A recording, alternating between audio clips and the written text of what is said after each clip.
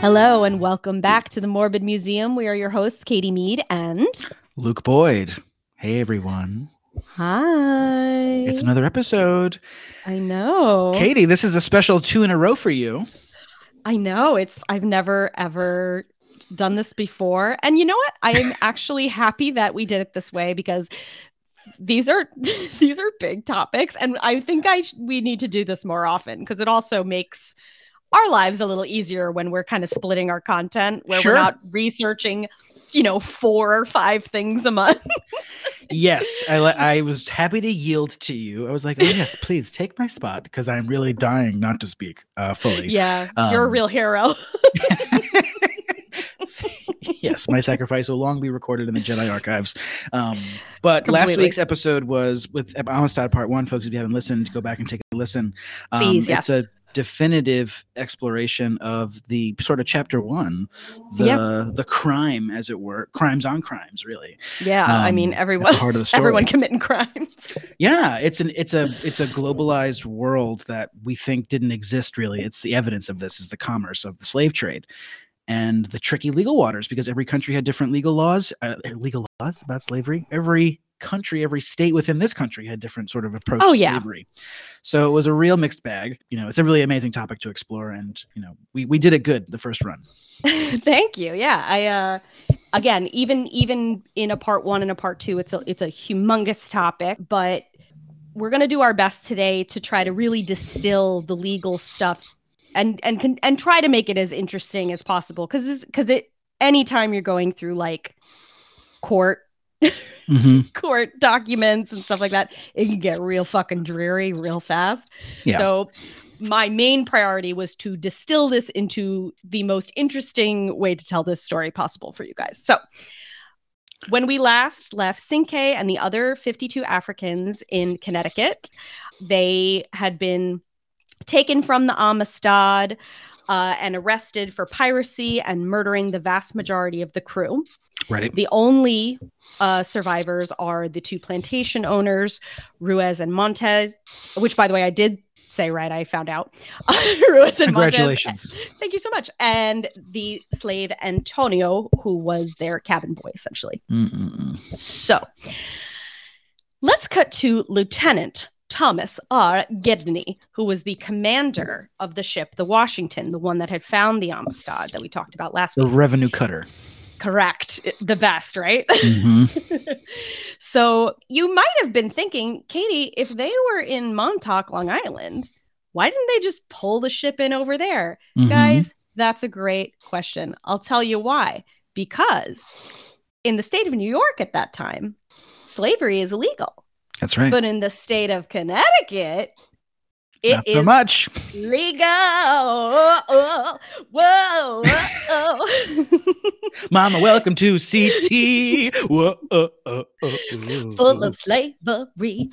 So they were in the process of what, frankly, all the states, all the countries did these ridiculous gradual emancipations. Yes. Where it would be like, oh, in the case of Connecticut, okay, if you were born in 1784, you still have to be a slave, but only until you're 25. Then guess what? You're free. You're welcome. But oh, hey, if you were born before then, you're fucked. You're a slave forever.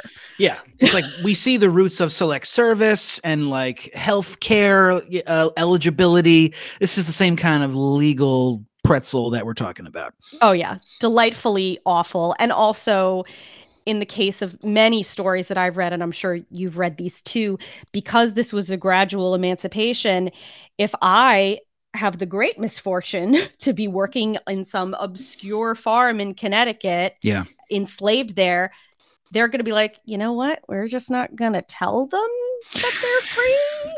That is the sad reality too. And, there was a real aversion to disrupting the status quo when it came to Black citizenship, particularly Black men's citizenship, because they would like to vote.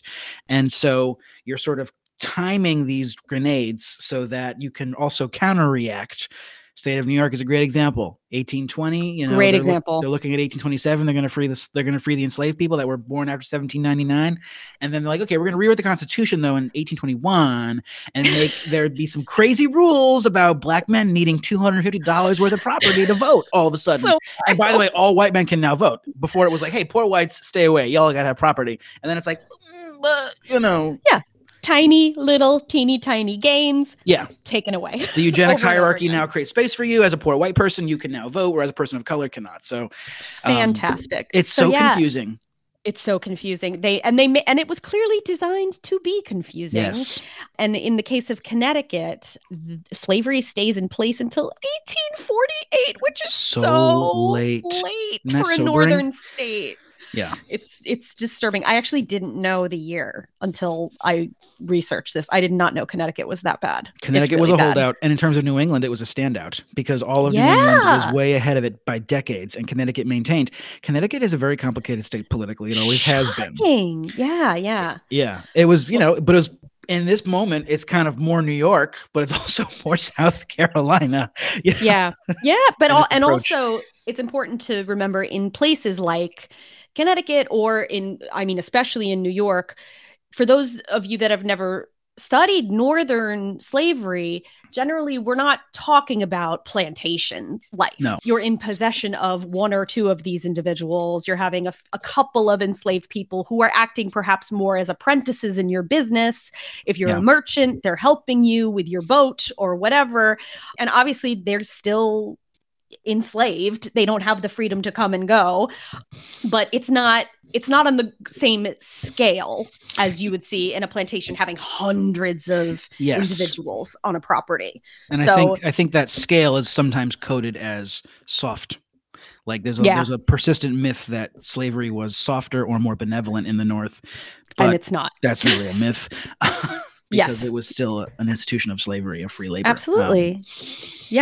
So crazy. That really blew my mind. You fucking nutmegger fucks. I was like, I wonder how she's going to tackle that, because I'm like, that is Shonda, and that's the reason why the trial goes on there, because they're like, Connecticut, what a great place to try these enslaved people. Well, so Gedney has some very selfish reasons for doing this. So let's get into it. He has placed these captured Africans into the custody of the United States District Court for the District of Connecticut. Get ready for all these crazy names of things, by the way. So now he knows, like we said, slavery is completely legal in Connecticut.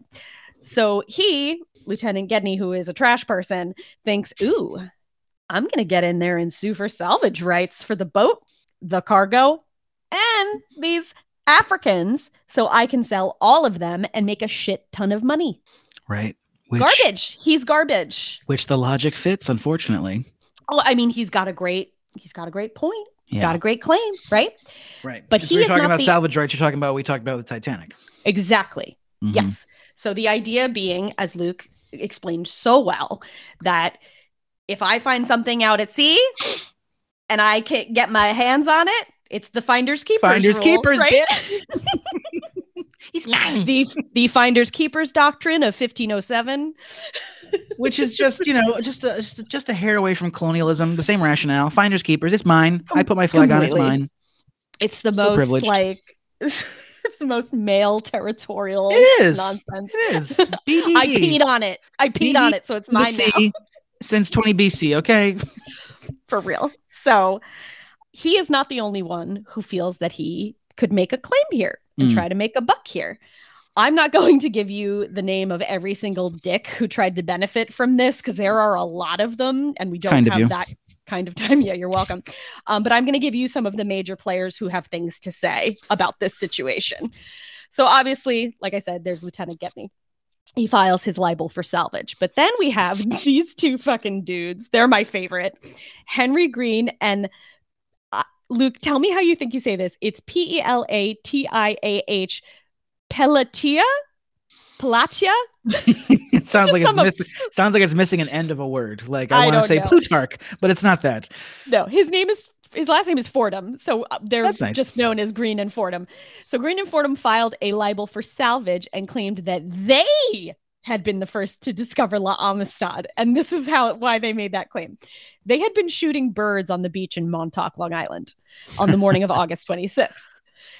They had met some of the Africans who had come ashore, and they said they began striking a bargain with them, trying to quote unquote trick them by saying, oh, if you give us gold, we'll take you back to Africa. But in the court, they're saying, no, we helped capture them and we were going to do the right thing. And so they think because they were part of that process, they should have salvage rights. So this is the finders keepers. Right. This is like the famous engraving, which we posted, of the party landing from the ship of the Amistad on the beach, and they're treating with a small group of men. I think it's like meant to convey that moment when they first made contact on Long Island. I think you're right about that. Yeah. And then, of course, next we have the plantation owners, Jose Ruiz and Pedro Montes. They, of course, file their own libel being like, they're our property. These slaves belong to us, and the cargo in the ship belongs to us, and the fucking ship belongs to us. No one gets any of this. It's ours. And they're fighting for their right to illegally trade slaves. Am I getting that right? Let me get that right. Shh. No, they're not. Illegal. They don't tell anyone that. Yeah, because where were they intending? Where were they intending to drop these slaves off, in Connecticut or New York? No, they were going back to. This was something that I forgot to correct you on last week because I think you misunderstood. They navigated towards America. Yes, once they drifted. What was their intended destination when they left Cuba? Florida? Another part of Cuba. Oh, right. It was like a 2-day trip. That's right. Yeah. So, and they just like made a hard left and ended up in the Northeast. Yeah. I mean, imagine if they'd ended up in like fucking South Carolina. We would have never heard anything about this. Cinque had to know, like after they hadn't hit land after how many days, like what the fuck? These guys are slow rolling us. They're freaking trolling us.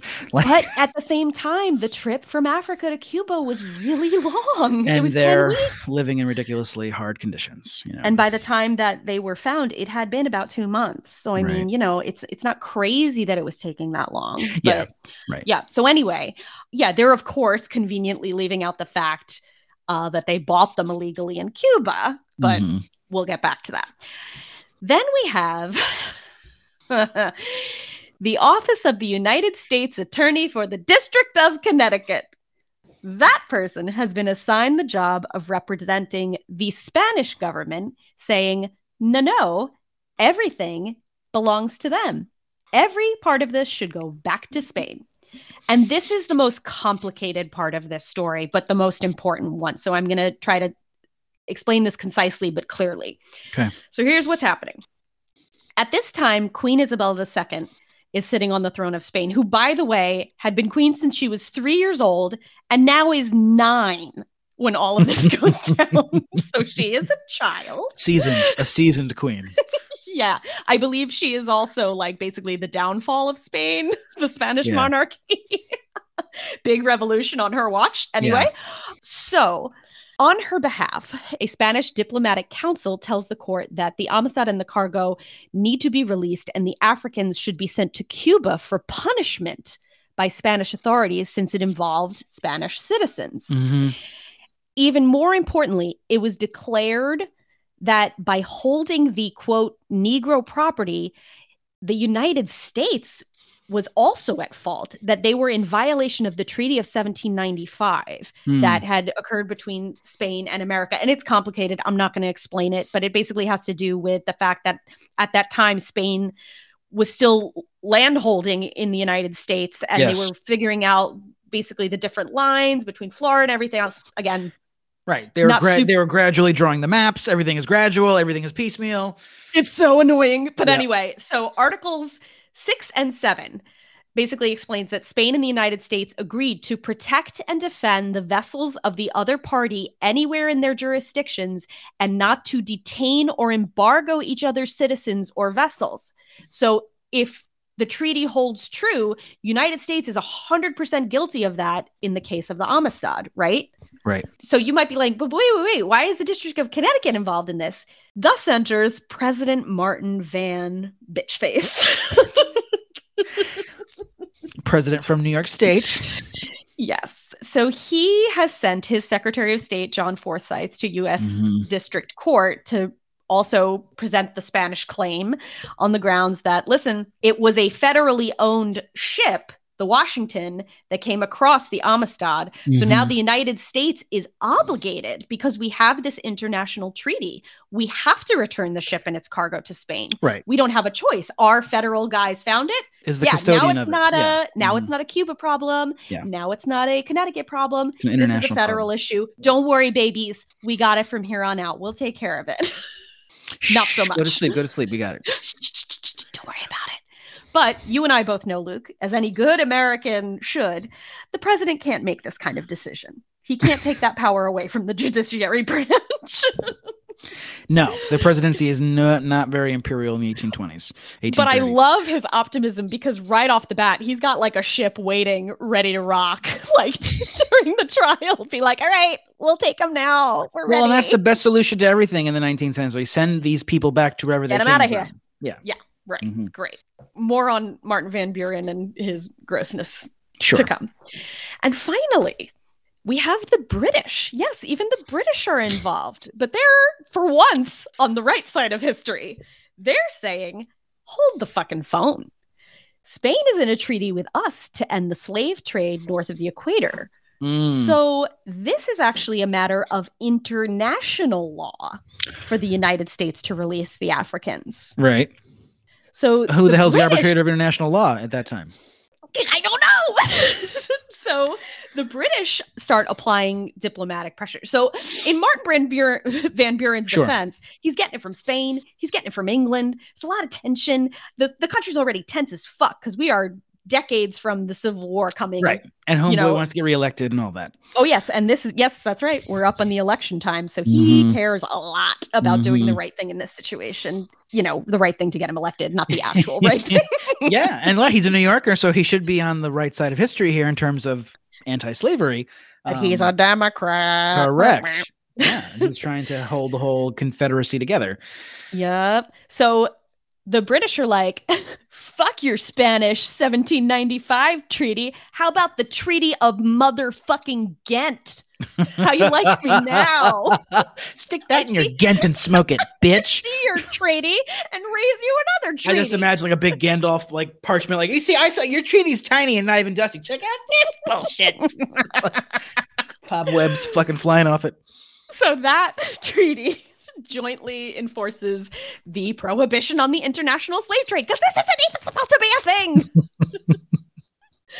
So, and eventually during the trial, one of the most important pieces of testimony actually comes on behalf of a British, what's his name? Dr. Richard Robert Madden. Mm-hmm. And he spoke on behalf of the British Commission. He was literally in charge of helping suppress the African slave trade in Havana.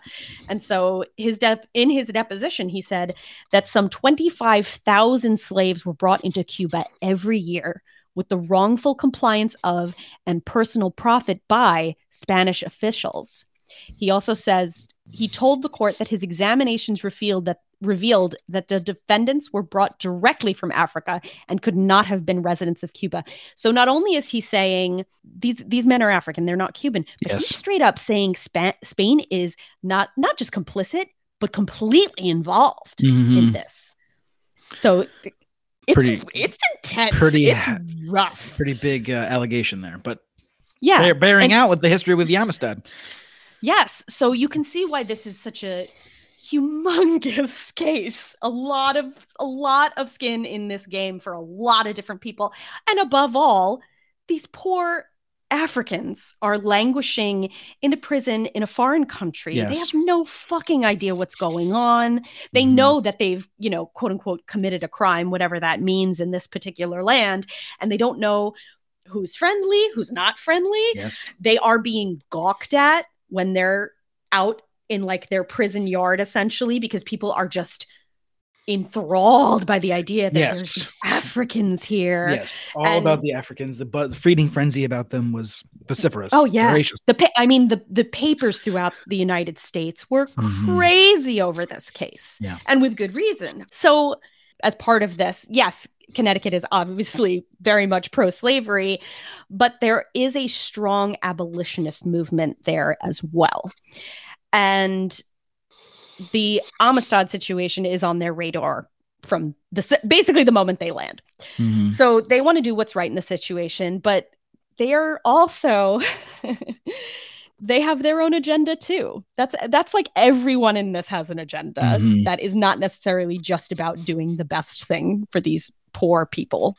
They look at this as a potential landmark case that could push forward the abolitionist cause throughout the United States. Yeah. They're dying for a precedent.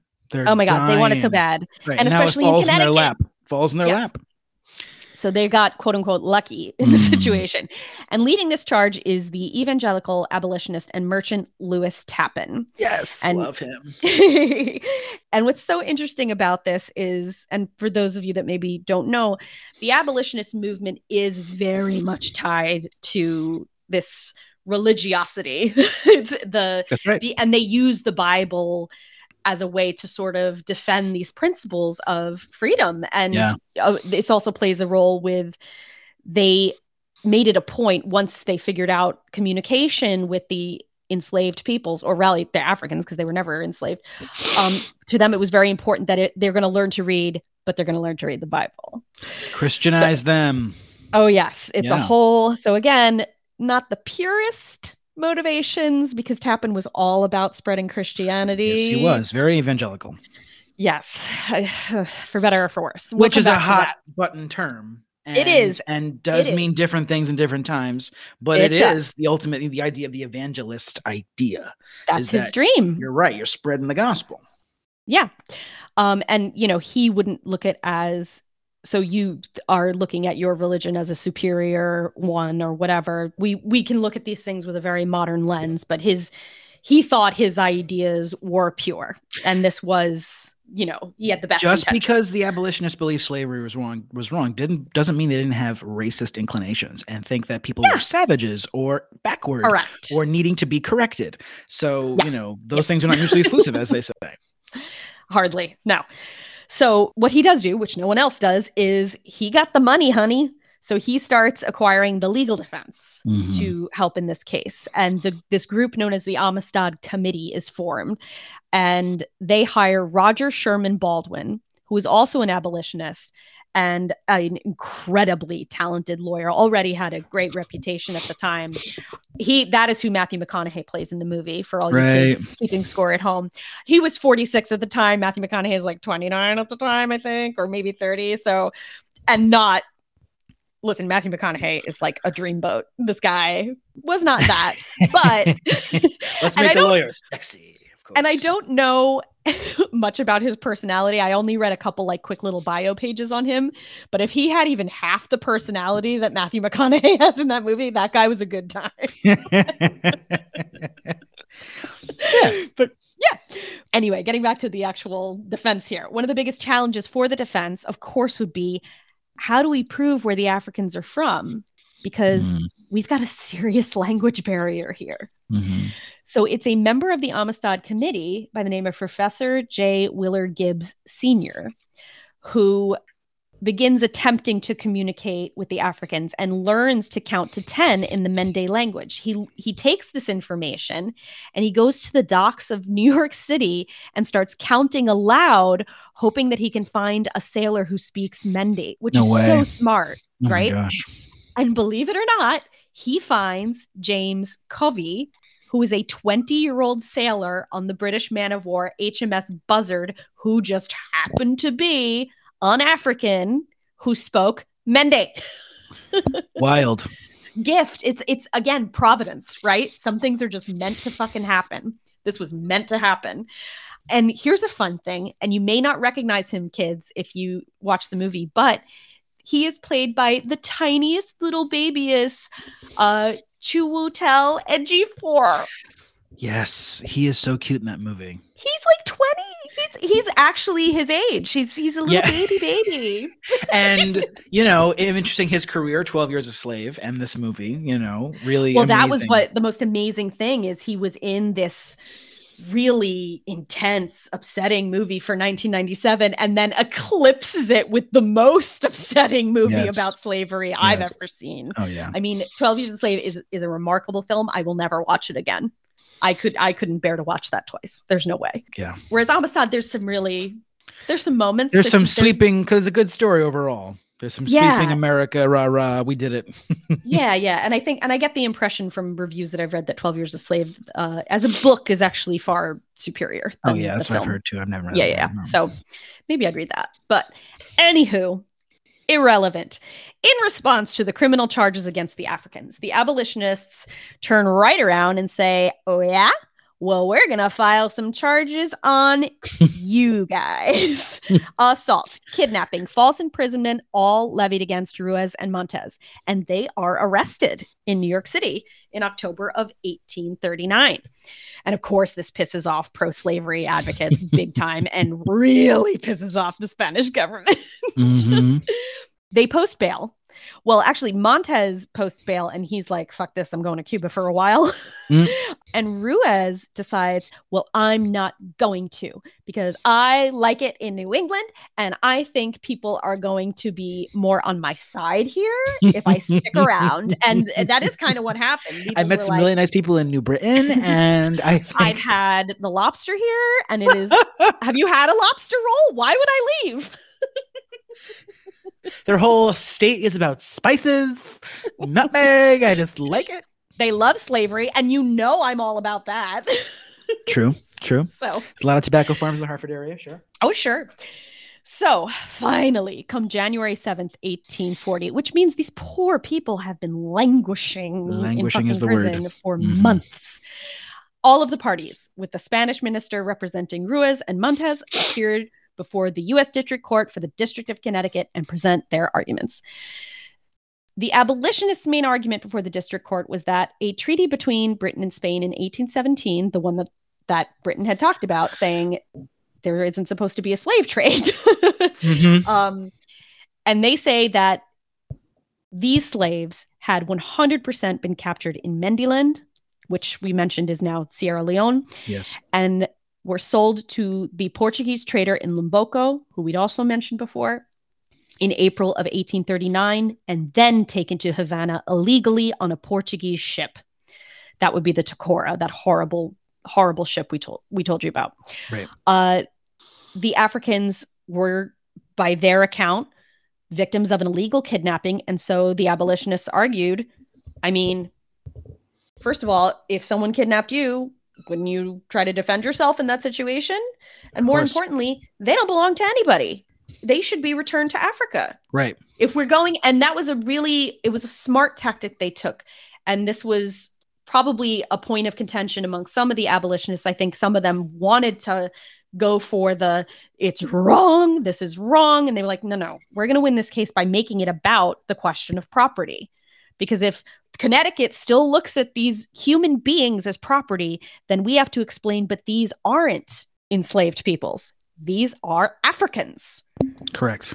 So I was saying to Luke before we started, the amount of semantics that needed to be used in this case are wild. There's the assumed status that the plantation dealers, Montes and Ruiz, were trying to go with, right? Their story of falsifying the birth records of the Africans. There's the whole conceit of slavery in general, and the whole thing is extra legal, depending on what country or state you're talking to.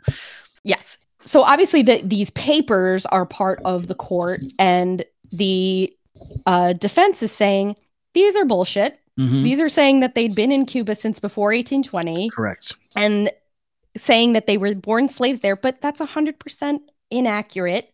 They also go along with that, and again, through the testimony of that British doctor, explaining how this is a known thing there, and officials are completely complicit in this. They're 100% a part of it, and that's a pretty good argument to make in this situation. And again, this is where Martin Van Buren is really getting nervous, because it is becoming more about pissing off Spain as this trial goes on. So ultimately, they all have their say. They all have the ability to say who deserves what in this trial. And again, I'm not going to go through the entire judgment because it's not necessary. The most important thing you need to know that in the district court, Judge Andrew T. Judson rules in favor of the abolitionists and the Africans. And he says the Africans are to be returned to their homeland by the United States government.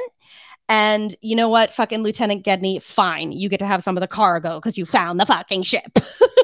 I mean, you're doing amazing justice to this, but like this Judge Judson was a real SOB. And the fact that he came down on this on the right side is, I think, pretty interesting. It says a lot about pure reading of the law. Being a man of the law. You know, I thought a lot about... Guys, I'm so sorry. We always talk about the same like 3 things, but I thought a lot about John Adams because the story involves his son. And I thought about John Adams always saying he was a man of the law, that he was for the law, which is why he defended the British soldiers in the Boston Massacre trial. That's right. So it's the same thing. It's like, it doesn't necessarily matter what you believe in when you are part of the courts. It's about the law. Correct. You can check all your bias. Which can totally bite you in the ass too, because you could be, you know, doing things that feel wrong to you. Yes. But it doesn't matter. That's not your job. Your job is to read the law. And I think it stings us because we know how partisan people are now, especially in the courts. Oh, yeah. You know? It's tough. It's definitely tough. Not to derail you. Sorry. Oh, no. And we... I don't need to cry right now, so we'll come back to that another time. We'll go offline with that with some Prosecco or something. Mimosas and liberal tears coming to you next. Our next series. Coming to you live from the Morbid Museum. Needless to say, Martin Van Buren is not happy. So the U.S. Attorney for the District of Connecticut, by order of Van Buren, immediately appeals this decision to the U.S. Circuit Court. And much to his chagrin, it is affirmed by Circuit Judge Thompson. He's like, I'm upholding this, and still will not let this go. Because again, it's as very disconcerting as a Democrat trying to get the Southern vote in terms of relations with Spain. So they push for it and say, we got to push it to the Supreme Court. And it was also a good idea because at the time, 5 of the 9 justices were Southerners who either currently or formerly had themselves kept people as property. No! Yeah. This is not going to go well, is it? So not the ideal audience for Baldwin and his client. No, it's like going into the Roe v. Wade with our Supreme Court right now. I'm sorry. Topical, sorry. Anyway, so the defense goes, well, shit. Yeah. That's not great news. Basically. And this must have been so painful for the Africans who likely believed that they were on their way to their lives again. So sadly, no. Fucking politics gets in the way. And the defense, the abolitionists, are like, okay, we got to kick it up a notch. We need more power behind us. And so they have this plan to employ, and this is a brilliant strategy. They are going to bring on former President John Quincy Adams to join the legal team. Amazing. Stirring moment in history right here. President Adams, who was a congressman at this point, he continued to serve in the government, which is amazing. The political career tracks of our early presidents are fascinating. The Adamses especially are maniacs. Yes. Yeah. Well, you know, and it was a couple of outliers, like Taft becomes Supreme Court justice after his retirement. It's really interesting. They didn't just ride a president and like lecture circuit now, and like back then it was like, no, I'm not just releasing my book and letting the cash roll in. Right, no. Enjoying my silver hair. Yeah, I care, but this is the difference. I actually care about the government. I'm a public servant. The government, and I want to be part of it. So that's a true public servant. So it's important to note this motherfucker is old. He is like permanent public servant. So old. President Adams, like his father, President John Adams, was an excellent lawyer and truly just marvelous when it came to opening and closing arguments at trial. His nickname was Old Man Eloquent. Yeah. And old he was. He's 74 when this happened. Okay. And he honestly, when he was approached at his home by Tappan, he resisted because he was like, bitch, do you know how old I am? I am old. I am old. I'm infirmed. I haven't been to court in forever. Correct. I'm the wrong guy. Taking me out of retirement to do a hit. Yeah, exactly. Yeah. But ultimately, he accepted the invitation to be of counsel, and he stated that, quote, there is, in my estimation, no higher object upon earth than to occupy that position. And in October 1840, he supposedly wrote in his diary, I implore the mercy of God to control my temper, to enlighten my soul, and to give me utterance, that I may prove myself in every respect equal to the task. So he's got that same ambitious fire his father did. So I think a little bit probably was vanity, but he was still in the shadow of his daddy, and his presidency was meh. Absolutely. But he does come from a long line of individuals who were very anti-slavery. And so this does matter to him in the long run. So he's the guy. He's the perfect guy for this. Yeah. I mean, can you imagine a former president arguing a major case in the Supreme Court? I can't. It seems like fan fiction now.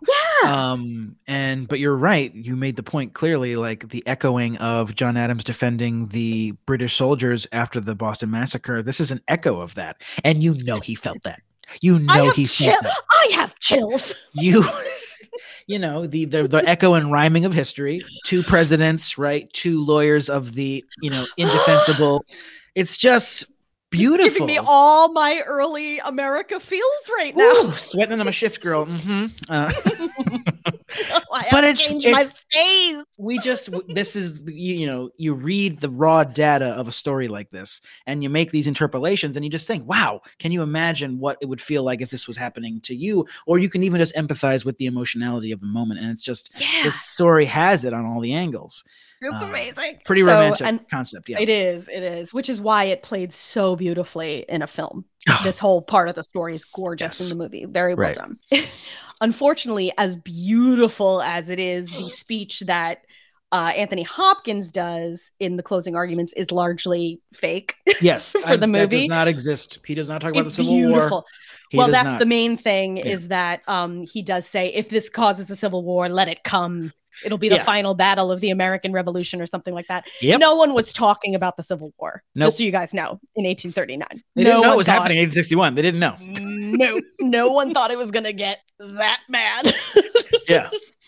There was no, bleeding Kansas was a long way away. No one was that mad at each other yet. No. So it was simmering, but we weren't boiling. We weren't even close to boiling. Mm-hmm. So it is February 23rd, 1841. Again, this is forever. These men and women, these people, they have not been home since 1839. Yeah, they've been held for 2 years now. Yeah, it's wild. And so oral arguments begin. And the U.S. Attorney General Henry D. Gilpin, which is such like you sound like an asshole. His primary argument is that these men aren't from Africa, that the papers that they found proving that they're slaves aboard the Amistad, it says that they are Cuban-born slaves. These are real documents, and that court had no authority to question their authenticity. That they couldn't rule them to be. They have no what? Authority. Got it. You only understand it when it's with that accent. I do. I know. So therefore, that would make the Africans slaves and belonging to the Spanish government. And by the way, I just summed that up in 2 kind of mediocre sentences. That guy did all of that in 2 hours. But he ain't got nothing on Baldwin, who spoke for 4 hours over 2 days. Because here's the thing. Adams was nervous, and he basically said, I'm not doing opening arguments because I don't feel prepared enough yet. I need more time. It must have been very scary if you haven't actually been to court in a while and you're of a certain age. Yeah. And you're gambling with your legacy and a lot. And this is so important. Yeah. Like, I get it. You don't want to go out and also in having more time to prepare, that also meant he got to hear the other side talk, which is super helpful. Yes. So finally, when it is Adams's turn, before I get into that, let me just give Baldwin's arguments one more time. So he's doing the opening arguments, and he is basically saying the Spanish government is trying to manipulate the Supreme Court to return these individuals, and basically continuing to provide similar arguments of like the Spanish government is completely complicit in all of this. Mm-hmm. They're breaking treaties left, right, and center. Putting the Spanish on trial. Exactly. Mm-hmm. And saying like this, the whole core issue here is you're saying they're property, and we completely have proven that they are not, right? Mm-hmm. 4 hours later. Luckily, it wasn't consecutive. He did it on the 22nd and on the 23rd. Yeah. So thank God for everyone. Giant sweat stains everywhere. Oh, so it's February. Maybe it wasn't so bad. So, of course, John Adams comes and argues brilliantly. And he emphasizes that the treaty that the United States had signed with Spain only applied to property and did not apply to people, reaffirming the fact that the testimony given by the Africans and the other witnesses proved that the Africans were born free and should remain free and be returned to their home. Right.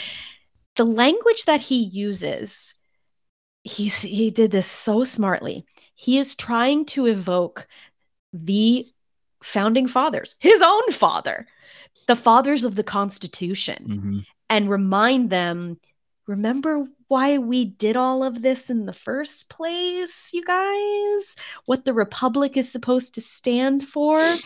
And unlike a lot of other people involved in this situation, he actually knew those guys because he's been alive and in government for that long. Which is his greatest trump card. For as much as they want to throw out the old water, the old guard, it's like, hey, you think about that people spend their entire lives becoming lawyers who study the Constitution. That's their whole gig. And this guy could be like, no, I know what they meant to say. I can interpret it because I was fucking standing next to him and we talked about it. Right. I can tell you what wasn't in the Constitutional Convention notes that Madison wrote. Okay. Yeah. I've seen them. So, so a good example of this is, and this is a little bit of paraphrasing and a little bit of him, is in his primary argument, he says that the Africans had, quote, vindicated their own right of liberty by executing the justice of heaven upon a pirate murderer, their tyrant and oppressor. So it's a lot of that the metaphor for American independence. A tyrant. That they're doing on the ship at micro level.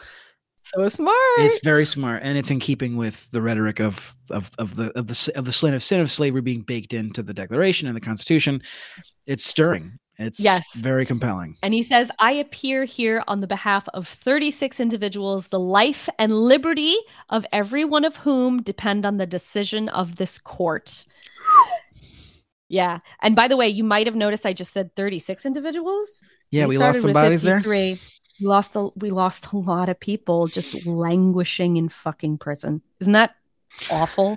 But isn't it true? Taking too long. This is despite the efforts of there's so many celebrity abolitionists who are donating stuff to these guys in jail, clothing and food. But think about the time period. Also, their news are not equipped to deal with living in a new continent. I get it. So that, and also just living in any kind of close quarters in this time period in not in a well gross New Haven jail. Yeah.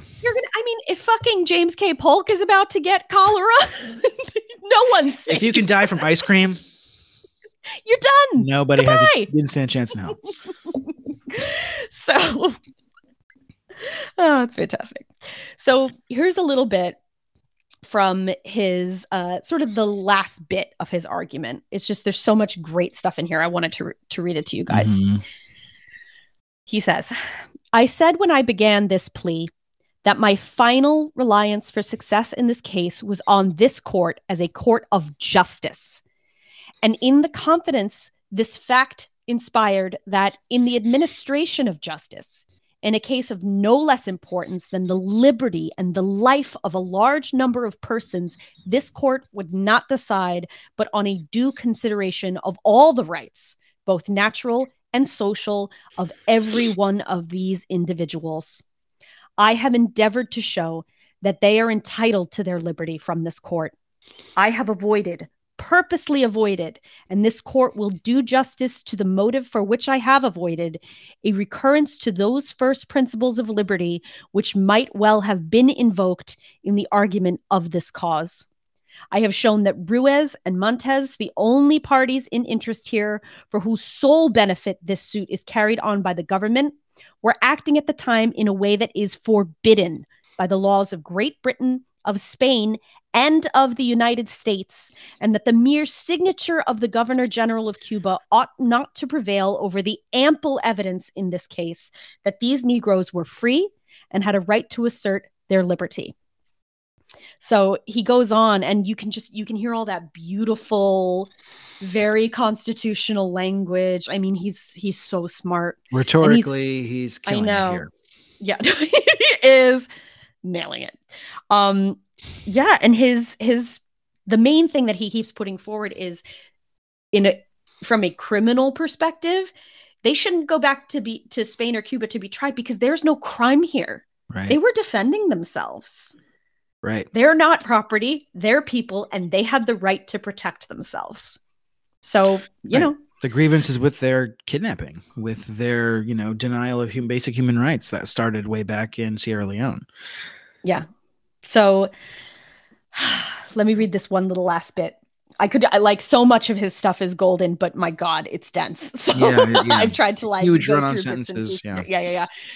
So he says, little did I imagine that I should ever again be required to claim the right of appearing in the capacity of an officer of this court. Yet such has been the dictate of my destiny, and I appear again to plead the cause of justice, and now of liberty and life, on behalf of many of my fellow men before that same court, which in a former age I had addressed in support of rights of property. I stand again, I trust for the last time, before the same court. Wow. So good. And then he turns to a force ghost and his body disappears. Just like, you're writing for the historian. You're the moment you're living through, that's absolutely really quite impactful. And if I'm not mistaken, the evil Judge Tawney is on the Supreme Court at this time, one of the real baddies that comes later. I think with Dred Scott. There's some real conservative, almost a Republican, some real conservative Democratic, however they were categorized politically. Yeah. Some real tough Southern SOBs who are working real hard to defend, and they outnumber the Northerners on the Supreme Court, which is why it is a phenomenal miracle that the Supreme Court rules in favor of the Africans, accepting the argument that they were never citizens of Spain. They were illegally taken from Africa, where they lived in a state of freedom. It's also ruled that because they were prisoners held against their will, this was a matter of self-defense, and they had the right to murder their captors to free themselves from their bondage. Mm-hmm. The court absolutely acknowledged that it did have obligations to Spain under the treaty, but it made it clear that the treaty, quote, never could have been intended to take away the equal rights of free men. And the court has decided these are free men, so sorry, Spain. Now, here's the asterisk. All of this being said, the judge also goes out of his way to completely absolve the U.S. government in terms of repatriation or even funding the Africans' voyage back to Africa. That's not very nice. It's not so nice. And they also made it very clear. Listen, also, this doesn't mean that anyone who's classified as a slave here in the U.S. has the right to rebel against their captors. So don't you get any ideas. This wouldn't work. This is a very specific situation, a very specific set of circumstances. Yeah. And this won't work in the court again. And this would be a totally different result if it was a Charleston schooner that ended up in Maryland. Forget about it. Different story altogether. In fact, it's a Spanish ship. It's international, illegal. Absolutely. Because, again, according to the law of the time, those those individuals are property. So they don't have the rights that the Africans have. So make it make sense. I certainly can't, but it's incredible to think that the institution of slavery was still legal. Someone could still be a slave if they were born at the wrong time or if they were owned in the wrong place and or held in the wrong place. But, you know, it's the worst thing imaginable to people living through that time if they're filled with the abolitionist spirit. Yes. And to think that it's something that is defended by law, maybe not in your state completely, but it's gradually being phased out. To think that every day that the worst thing you could ever think of is a legal thing, and it's an accepted thing and a normal thing. And alive and well, yeah. Is hard to embrace. Like, we can think about it intellectually, but I think about it like, what was that like to just be? To just live amongst it. Yeah. Like, I don't know. I hate to get too political, but you can make the same comparison to like the worst executive you could ever think of in terms of the White House, like living through that era. Who's that? I don't know. Nixon, clearly. I was there during Nixon's administration. Me too. Yeah. But like, what is, and we know what it's like to live through a moment that's hard and painful, and you're used to living your life, but it's a weird, listen, let's stop pretending like we aren't still on the leftover timeline. Not over. Okay. It's not over. Not over. It's not over till it's over. We're fighting that last battle of the American Revolution. So while all of that sucks, yeah, ultimately this is a win, even if it doesn't really impact the United States in terms of their view of slavery. It at least upholds the agreement it had made regarding the slave trade and really creates this landmark case about basically that treaty supersedes anything else that we've said we would do or wouldn't do in this very specific case, right? And put a lot more pressure on Cuba and Spain to be like, you need to get your shit together. So here's the final credits of the movie. After the decision, of course, the Africans are relieved and overjoyed, but there is no way for them to get back because, the U.S. doesn't have to do it.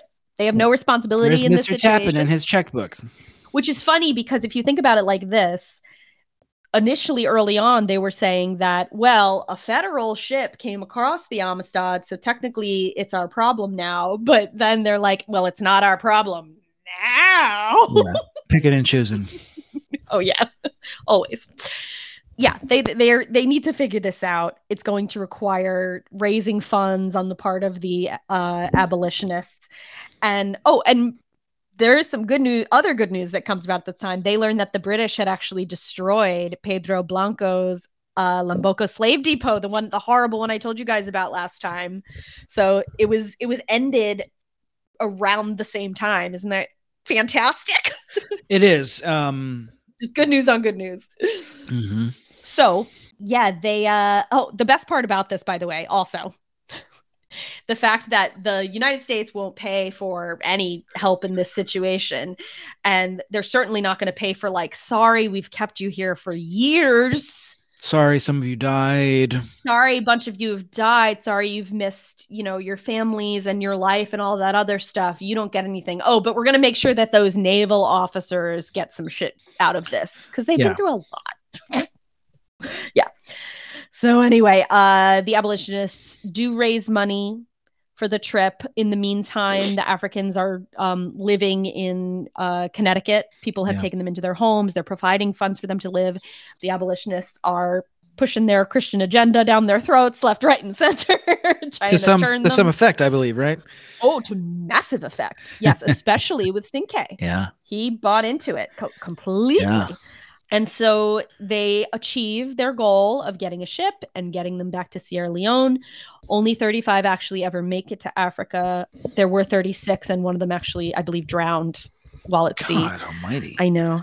It's just endless, the suffering in this story. I know. And the other thing that's really tough is we don't necessarily know the outcome for all of these people who went back, because a lot of them went right back to being at risk of enslavement again from these warring tribes and these corrupt individuals like Pedro Blanco, who were able to strike deals and continue to do these illegal operations. It really isn't until everything ends in Cuba that this is totally annihilated. And the British are obviously trying to do their part and police this, but the Spanish really aren't. So, it's still a big fucking problem for a while. In terms of Cinque himself, supposedly his family had been murdered. Oh, his wife and his children that he left behind while he was gone. Yeah. So great. Awful. And I don't know a ton more about him. That's a whole other side mission that you guys could look into that I haven't, of what I found, it's limited information. The one thing that I did read about him was that he did get very into the Christianity side of things. The American abolitionists started a mission in Mendiland, where, Sierra Leone today. So Tappan's dreams are coming true. The village of Motappan would be the site of a mission to the Mende people in Sierra Leone. It is still named. It was named for him. It's still there, I think. Yeah. And from this Amistad committee, they also created this American Missionary Association, which is about sort of this, not just bringing Christianity to countries, but bringing aid and things like that. So that's the thing with the missions that's tricky, is it does do a lot of good things, but in return, they want you to love Jesus. and to difficult effects. I mean, I won't pretend like this mission there was great, because they got very angry that some of the Africans, they sort of reassimilated to their culture and wanted to be polygamists, wanted to, worship their gods. Yeah. Like, it's just, that's who they are. That's their culture. So it didn't go so hot.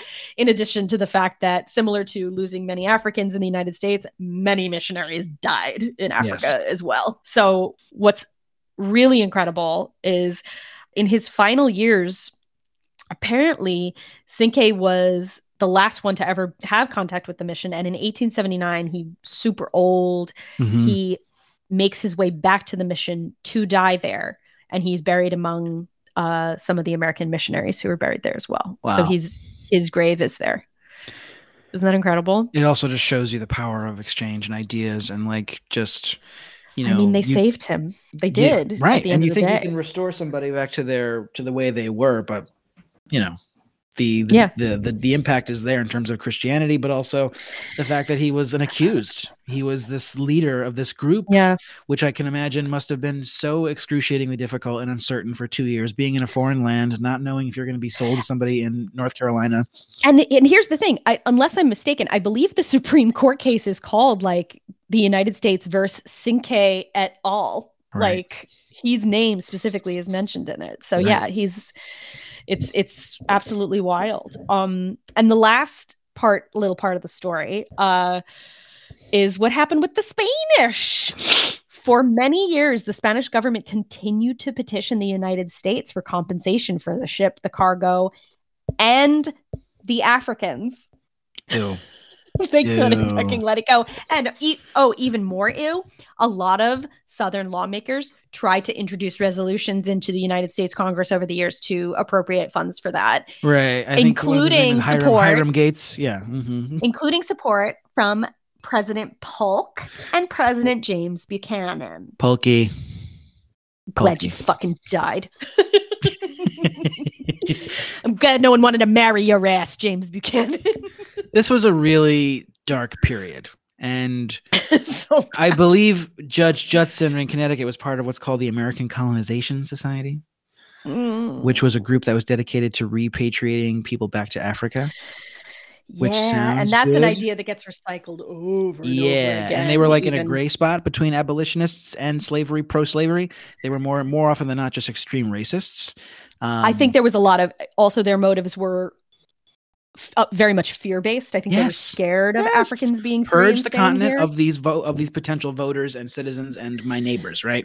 And possibly vengeful individuals. Yeah, who, well, that too. Right. In many places outnumber us greatly. That's right. That's right. Yeah. So that continues. That Spanish nonsense continues until Abraham Lincoln is elected. Mm-hmm.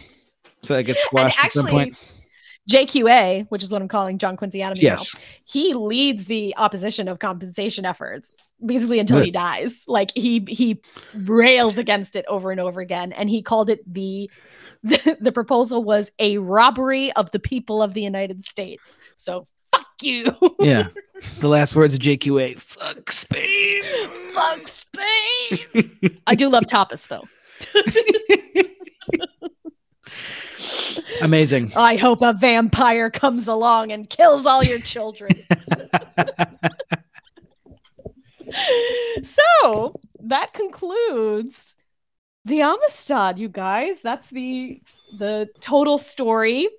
Wow. However, the story continues today with all of the amazing ways to dive into the story outside of this podcast. Obviously, there are amazing court records online. You can read a lot of the transcripts, specifically the stuff from the Supreme Court has been kept very well. There was, Luke, I think you posted this already on our Instagram. The artist, who is actually African-American, Hale Woodruff, he painted murals. Beautiful. That a few like events that occurred involving, and he called it the Amistad, and it's in Talladega College in Alabama.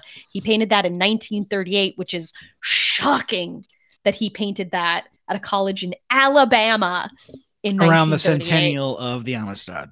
Pretty Isn't cool. that amazing? So if you haven't peeped that yet on our IG, folks, give it a look. Maybe we can even post it one more time just because they're so the imagery gorgeous. is stunning, because a lot of the depictions are really racist. Very. They're really bad. Like any depiction of a person of color from, a few centuries ago, especially depictions of slave ships. The 30s. Terrifying. I mean, let alone blackface. Like, I'm talking like lithographs in the 19th century. Just one flavor of racist depictions in media. Yes. Yeah. So but those paintings are an amazing answer, foil to those really gross sepia tone depictions. Yeah. So there's that is a memorial. There's a statue of Cinque in City Hall in New Haven, Connecticut. That's been there since 1992. That's right. There is an Amistad Memorial at Montauk State Park, which I have been fortunate enough to see. Montauk, by the way, in case you guys don't know, that is literally the end of the world in terms of Long Island. The end of the earth. I live on Long Island, and it's like 2.5 hours away from me. Right. That gives you some sense of how big this is. I did talk about the Freedom Schooner Amistad that lives in Mystic, but does travel around a bit. Yes. They do walking tours in Farmington, Connecticut. That's where a lot of the Africans were living in that time period between getting out of the prison and finally getting back to Africa. So they take you to the houses where they would have stayed, which is really nice. Stanley Whitman House comes to mind. Is that one of them? That is one of them. That's one of the historic houses. It's a really old house. And they lean into that story big time. Yeah. That whole operation is run by the Historical Society of Farmington in Connecticut. And then finally, there's the Amistad Research Center at Tulane University in Nowlands, Louisiana.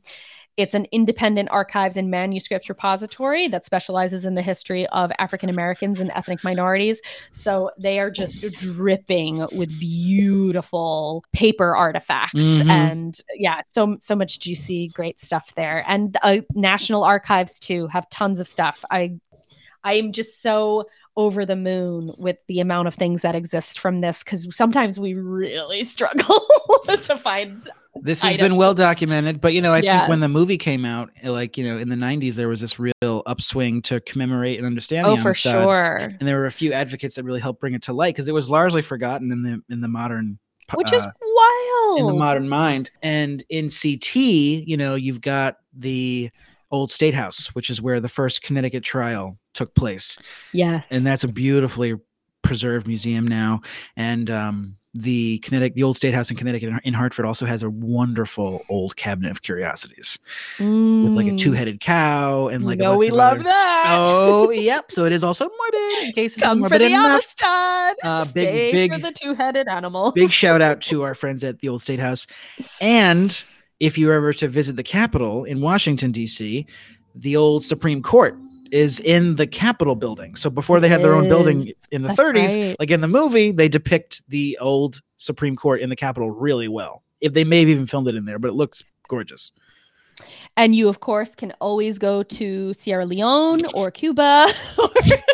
Have you seen this documentary, The Ghosts of the Amistad? No. It was like a PBS documentary that came out in the last couple of years. No. Oh my God. So it's actually really good. It's a couple of scholars, like a couple different like American scholars, and they go to Sierra Leone trying to like do some field work about the Amistad and like get closer to it. And oh wow, the penultimate scenes is they take this scary canoe tour to Yamboko. Oh, I hate that. I hate that so much. And Katie, it was so eye-opening because you're here, you're getting primed about what happened at the site, and it was like a holding area for enslaved people. Yeah. And it was low-key, I mean, just really kind of brilliant how it was done, because you have to go through this maze of these mangrove trees that are growing in the water, and it's impossible to unravel. So if you were to escape from Yamboko, how would you get back? You wouldn't know where to go, because you're in the middle of this like marshland that's like miles wide. And the fact that this pathway is preserved in the oral tradition, and these elders could lead these white men, these scholars of today, to the site, and they made their own beachhead at Yamboko, which is like so like they had slaves bring sand to make the beach, because there was no beach. It was the middle of like a marshland, like lake essentially, or river system. But they brought sand from the ocean like 2 miles away into this place to make a landing area, and that beach is still there, which is an amazing, horrible artifact. The artifice of it being made for what it was made for, and then the fact that the sand was a witness to the blood and the horrible dehumanizing conditions. Of the Takora, Whoa. So Ghost of the Amistad, highly recommend. So I guess if you want to explore that, guys, you can go there and, I don't know, cry. Have you not cried enough? Have nightmares for the rest of your life. And it's really fascinating how they connect with the Mendi people, and I bet it's I have to check it out for pretty sure. Impressive. Yeah, I've known this story, but now I feel like I really know this story, and I'm so glad I got to go deep inside and just read the court transcripts. I'd never really done that before, and it was just fascinating, and from beginning to end, such an incredibly important moment in history, and I'm privileged that I got to talk to you guys about it. So thanks for hanging in there for 2 episodes. Well, justice was done to the topic, thank you. And I'm looking forward to our next tour through the museum. Me too. Thank you so much for listening to this episode of the Morbid Museum Podcast. Please remember to rate and subscribe and review the Morbid Museum Podcast wherever you're listening. You can get in touch with Katie and I at themorbidmuseum@gmail.com. You can follow us on social media at The Morbid Museum on TikTok and Instagram. We'd love to hear your comments and feedback, suggestions. And you can get even more content, more access, more morbidness with a subscription to our Patreon. Become a More Buddy today for just $3 a month. You get all kinds of exclusive content. Katie and I nerding out after we've nerded ourselves to death, talking about movies, content, the media, the royals, anything we want to talk about. So we'll see you next time for another Gallery Talk inside the Morbid Museum Podcast. Bye, friends. Bye.